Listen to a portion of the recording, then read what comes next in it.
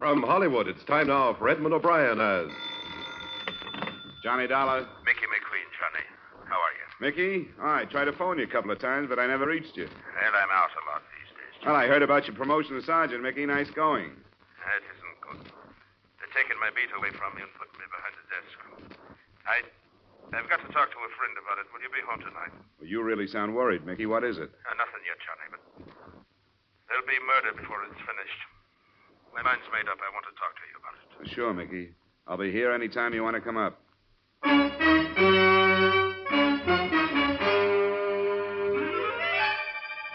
Edmund O'Brien in a transcribed adventure of the man with the action-packed expense account, America's fabulous freelance insurance investigator. Yours truly, Johnny Dollar.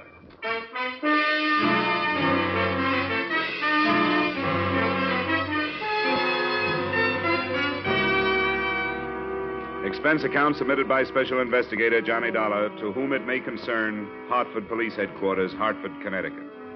I don't expect you to honor this statement, but since the reports to my regular employers go in on these forms, the following is an accounting of my expenditures during my personal investigation of the Mickey McQueen matter. You may wonder how I got mixed up in it. Well, it's been my privilege to have worked a number of cases with Mickey McQueen here in Hartford, and through the years, a friendship developed between us. So when he phoned Tuesday night to say he wanted to talk to me, I was glad to ask him up. But when it got to be 1:30 in the morning and he still hadn't arrived, I wasn't so glad. He arrived at 2.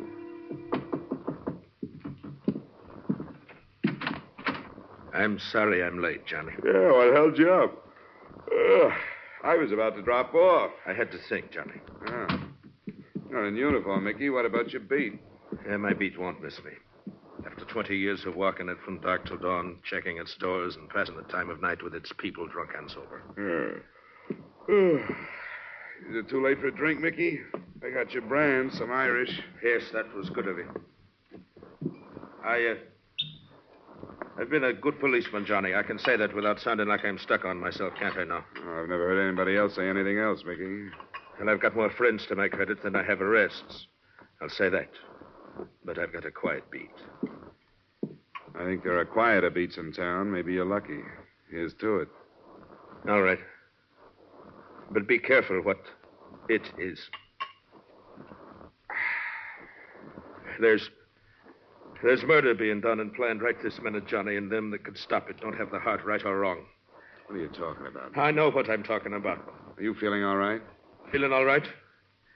I'm as healthy as I was yesterday, ain't I now? I didn't see you yesterday. Yet they're taking my job, putting me behind a desk. A degrading end for a man that's been active for 20 years. After 20 years on your feet, you should take a rest. You've earned one. The very words of the commission, Johnny. But, Johnny, Yeah, Mickey? Never mind. The devil take them all. I've used up enough of your time. Now, wait a minute. You came over to talk about something more than your new job. What's this stuff about murder being planned and being done? I shouldn't have said it. I wish you'd forget it. What's the matter with you? You know me well enough to tell me. You know me well enough to know I'll keep any confidence you want me to keep. You're a good friend, Johnny. Maybe that's why I've changed my mind about telling you. Then why did you come over? Because I thought I was going to talk to you, but I'm not now. All right, it's your business. But you're acting like a kid. Now, if you don't have anything to say to me, it's after 2. I have a job in the morning. All right, Johnny. I'm sorry I bothered you. I'll say good night.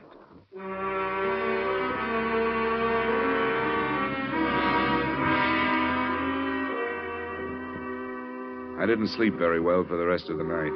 In sort of a half doze, parts of Mickey's conversation kept coming back to me. And the more sleep I lost over it, the more I wished I had been less grumpy and more sympathetic. There wasn't a job for me the next day, and right afternoon I decided to drop by his apartment and find out his mood when he was off duty.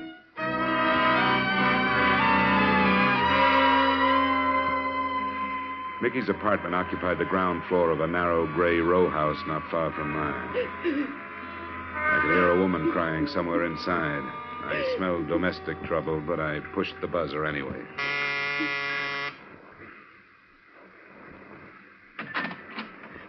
Are you the... I'm Johnny Dollar, a friend of Mr. McQueen's. Oh, yeah, Johnny Dollar. He said to phone you if I ever needed... Is he home? In there. She pointed in the direction of a door smaller than the outside door, the door to either a bathroom or a closet.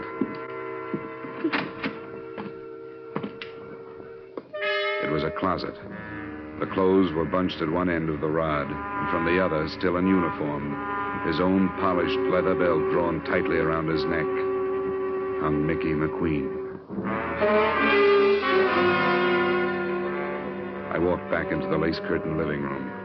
The woman who had let me in was in her middle 30s. She wore too much makeup, and her white blonde hair was anything but natural. She had stopped crying, and she acted as if she were waiting for me to start something. Well, what about it? Do you explain yourself, or do I get 3 guesses? Never mind that look. I only live here. Oh? I didn't know Mickey had a wife. Oh, maybe he was ashamed of me. My name is Thelma. Sorry, Thelma. You're an old friend of Mickey's? Yeah, but he never told me about you. Had you seen him lately? Yeah, last night. First he phoned me, then he came by to talk to me. What did he say? I'm not sure. He was pretty handy with double talk. Maybe I was supposed to understand it, but I didn't. What was it about? About his job, change he was making, and something about murders being planned and done, and nobody doing anything to stop them. Then he didn't tell you What? that I was leaving him. He's never mentioned you. Why were you leaving him? Well, because it was all wrong. I never should have married him in the first place. Why did you? Because he was the kindest, most wonderful man that ever lived. Does that answer your question? Not quite. Is there more? Did you know his first wife? Yeah. Well, then I guess you know he took her death pretty hard. He'd been married 10 years. I met him after she died. He was lonely, and so was I. Well, he was pretty wonderful to me. I thought I could help him. It wasn't because of him I was leaving. It was me. But I never thought he'd do this. I don't think he did. What do you mean? I think he was murdered. Why? When did you find him? Oh, I came home about a half hour before you got here. Have you phoned the police? Not yet. I didn't know what to do. Where had you been? I told you I was leaving him. I've been living in a hotel. Does it matter? Well, why'd you come back? Oh, just to get some things I'd left. Why are you asking me these things? When it's murder, there's bound to be a lot of questions. I don't think it was. Everybody loved him. He didn't have an enemy in the world. Why would anybody want to kill a man like Mickey McQueen? For the rest of the day, I tried to talk myself into leaving the matter in the hands of the police where it belonged, but I couldn't do it. That night, I started making the rounds of Mickey's beat.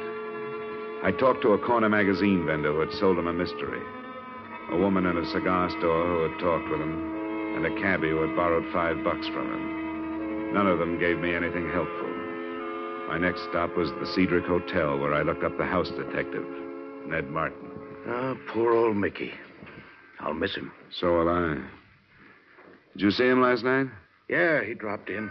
He always did, once or twice a night, just to shoot the breeze, you know. Why'd he do it? Did he leave a note or anything? I think he was murdered. What makes you say that? Came over to see me about 2:30 this morning. There was something on his mind. He wanted to talk about it, but he wouldn't. Yeah, that figures. What do you mean? I noticed something about him last night. He was real low. I asked him what was the matter. He said it was because it was his last night on his beat. He was supposed to check into his new job today. But that didn't sound right to me. Did you know he had a wife? Yeah, I heard about it. Then I hounded him till he showed me a picture of her. Bleached blonde? Yeah, she looks it. I didn't want to embarrass him by asking, but I wondered about her. What makes you think it was murder, Dollar? Now, do you think Mickey was the type to kill himself? Well, no, but how can you tell? I guess you can't. All you can do is try to find out.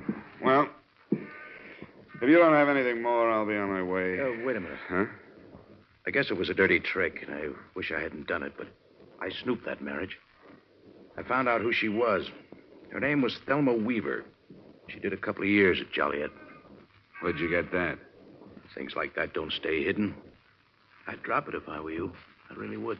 What are you holding out on me? It's for your own good, Johnny. I'll shake it out of you if I have to. Okay, hero. You know Fred Cool, the Calcutta Club over in Bartlett? I know of him. He's a police informer, isn't he? Part-time. Uh-huh.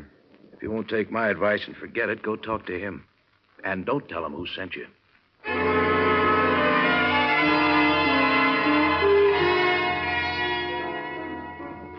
What do you want? I want to talk to you about Mickey McQueen. Do you have an office? You a cop, too? Only a private one. I was a friend of Mickey's. Oh, sure. Roy, Yes? I'm in my office for a little while. If there's any trouble, buzz me. Roger, Fred. Come on, this way.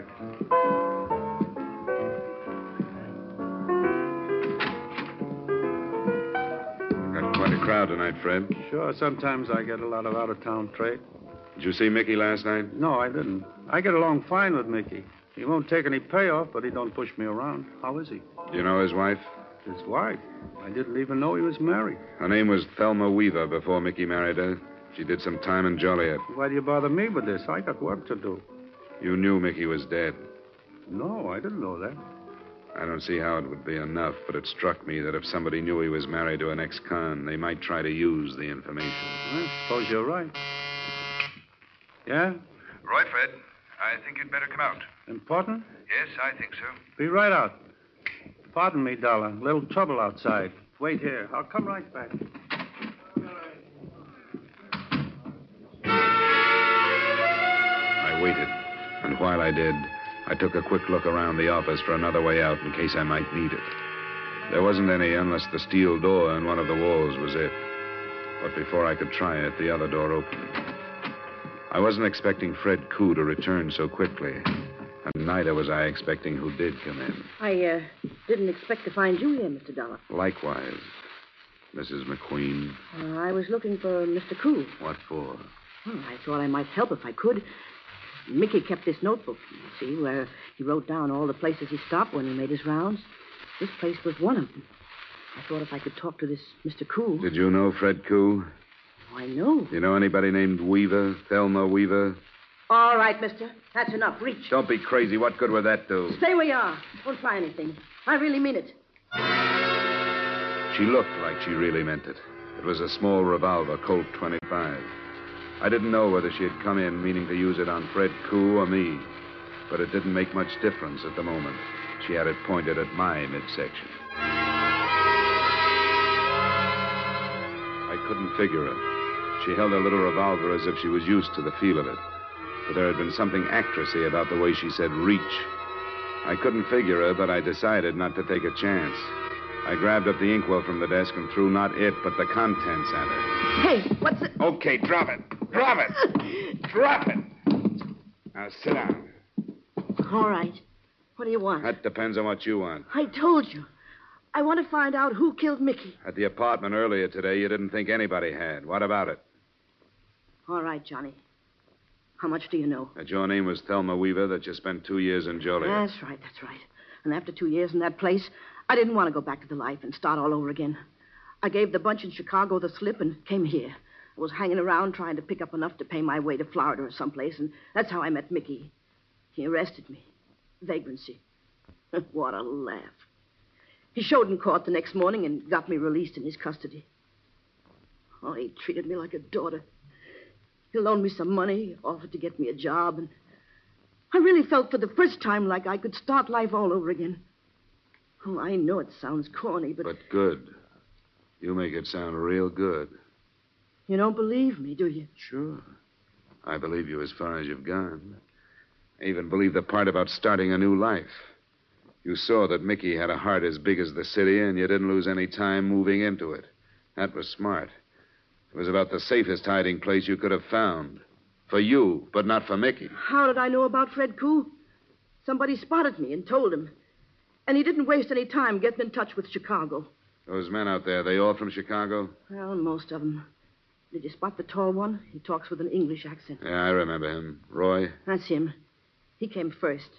He checked the possibilities on Mickey's beat, and then he found out about Mickey being moved over to a new job. Where was he being moved? Some desk job. Where? At the police arsenal. The arsenal. How did Roy find that out? I told him. I had to. He made me tell him. What are Roy's plans, do you know? Yeah, the Marquardt building. The one that has all the wholesale jewelers. No, that's no good. Mickey was supposed to help them with a job of that size, or they'd reveal that he was married to an ex-con. That's not enough. They must have more than that on you or him. Oh, I might as well tell you. Can't hurt me now any more than I've been hurt. His name is Roy Weaver. I'm married to him. He threatened to bring bigamy charges unless Mickey helped him. That would do it. With your record, bigamy would be a long stretch. Yeah, 5 years. Mickey would do almost anything rather than cause me that. Who killed him? Roy did. I wasn't there. I swear I wasn't. But they met him after he got through work at 5:30 this morning. Why did they kill him? Mickey was all ready for his new job, and he had the keys to the arsenal. Here's your gun.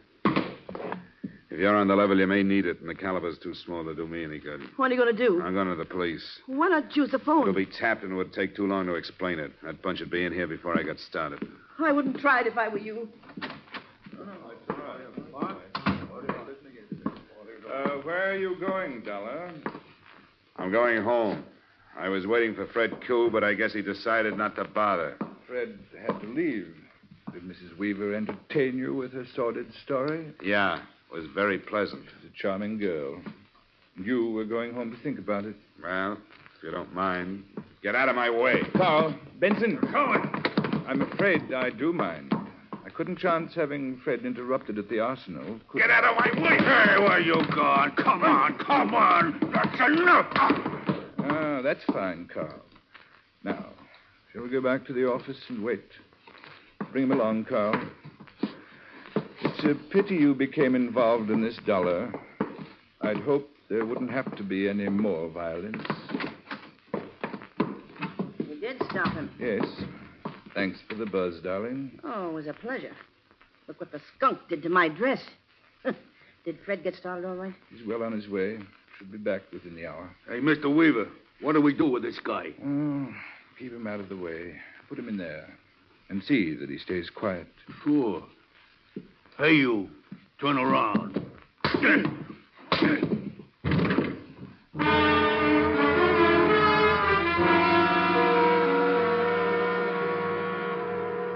At least I found out what was behind the steel door I'd noticed earlier in the evening. When my eyes opened and I got accustomed to the light from a single dust-covered bulb, I realized that I was in a sort of wine cellar. There were some bottles, but most of the storage space was taken up by a large and varied assortment of birdless tools. There were a few weapons, too, but I knew they were nothing compared to what Fred would bring back if the raid on the arsenal was successful. I glanced at my watch at 11:15, and right after that, I heard the heavy latch on the door being turned. I got back into my position on the floor, closed my eyes, and listened. Don't forget the bars, Carl. We'll need them for the inside doors. I got you. Hey, Benson, you take these. I'll bring the rest. You want the guns in there, Mr. Weaver? We won't need them. Crocker. Yeah? Listen closely now. We're behind schedule. Both cars are in back. In the Buick, you'll find the things from the arsenal. Yeah. I want you to move half of them over into the Cadillac. What about the grenades, Roy? They're in a case marked CN-DM, irritant gas M6. I got it. Open the case and put half in the Buick. The most important is the cordite powder for the vaults. There are 2 boxes. Put one in the trunk of each car. Right. Be careful. It's very touchy stuff. Yeah, I know. I've handled it before. All right, get along then, and hurry. It won't take long. Now, Fred will be in charge of one car. I'll be in the other. It's all right. We're agreed that we'll meet at the north entrance at midnight, both to approach the building from the east on Lincoln. You will have dropped 2 men to guard the south entrance. 2 of my men will subdue the guard at the north. Yeah, they better. They'll spring the alarm in a big hurry. You can trust me. They'll use Thompson's. Thelma, Yes, Roy? where are you going? Well, don't be so snoopy. I'm going to powder my nose. You're coming with us. Sure, Roy, if you want me to. I don't need you, but I don't think I should feel safe without you with me. Don't be long. I'll be right back. Think everything is ready from in here, Mr. Weaver. Good. Go to the cars then, Carl. What about the Seamus there? Oh, lock him up again. We'll decide what to do when we come back. I guess he can't cause no harm in there.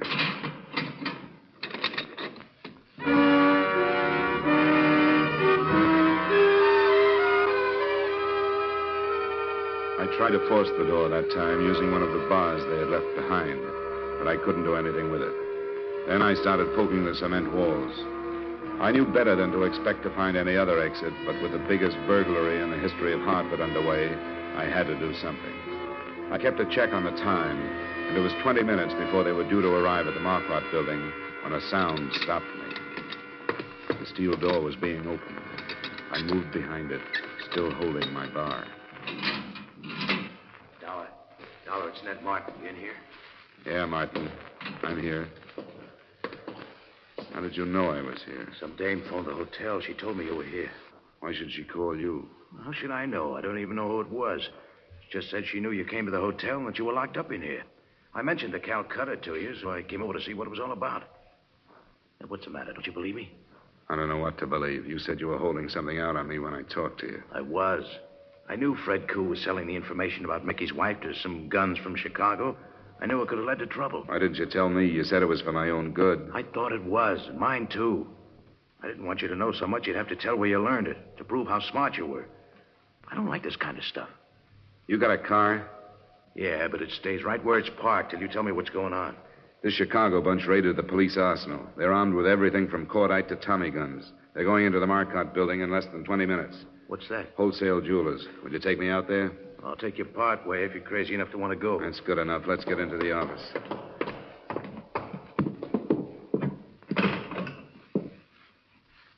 It's dead. Who'd you want, police? Yeah. We could stop on the way. It'll take us 15 minutes to get to the Marquardt building. If we run into a patrol car on the way, we'll stop it. If we don't, you can drop me and then phone in. Where's your car?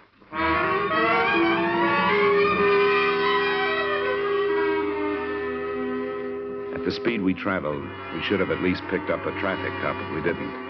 Martin wouldn't take me any closer than the corner of Atlantic and Milton. And we reached there at 12 minutes after 12. That gave me 2 minutes to get to the Marquardt building. I didn't make it before they arrived, but it didn't make any difference. Both cars had pulled up and were unloading men. From a doorway about 50 yards down, I spotted Fred Koo and Roy Weaver. Then I saw Thelma. She got out of the Buick and started toward me. Thelma, where are you going? Weaver shouted at her, but she didn't answer. Instead, she stopped, and I saw the little gun glitter in her hand as she turned back to them. Then I saw what she was aiming at. The trunk of the Buick, where the cordite powder was. Thelma! Thelma! Stop it! The car went up in a blast of powder and gasoline, and she moved back toward the other one.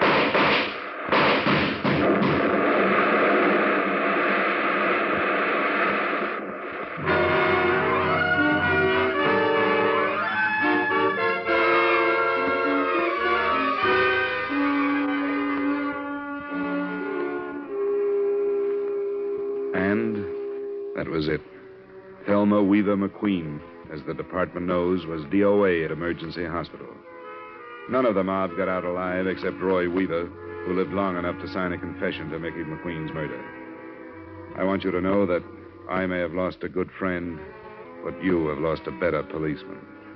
I hope to see those early news accounts that called him a suicide corrected. Expense account total, no dollars and no cents. Yours truly, Johnny Dollar.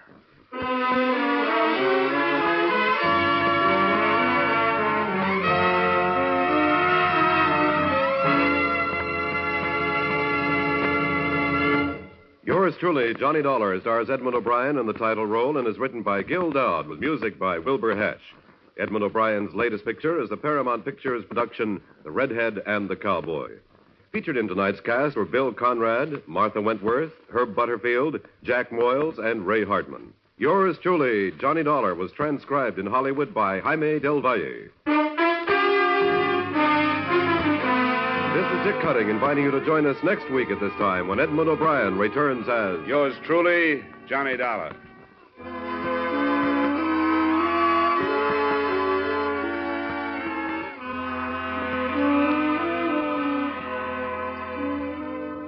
There'll be fast-moving, true police adventure on CBS tonight when Gangbusters comes your way again on most of these same stations. This evening, Gangbusters presents The Case of the Stranger in the Hall.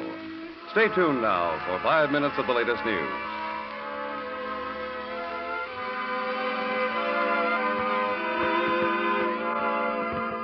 This is CBS, where you laugh at Jack Benny every Sunday night, the Columbia Broadcasting System.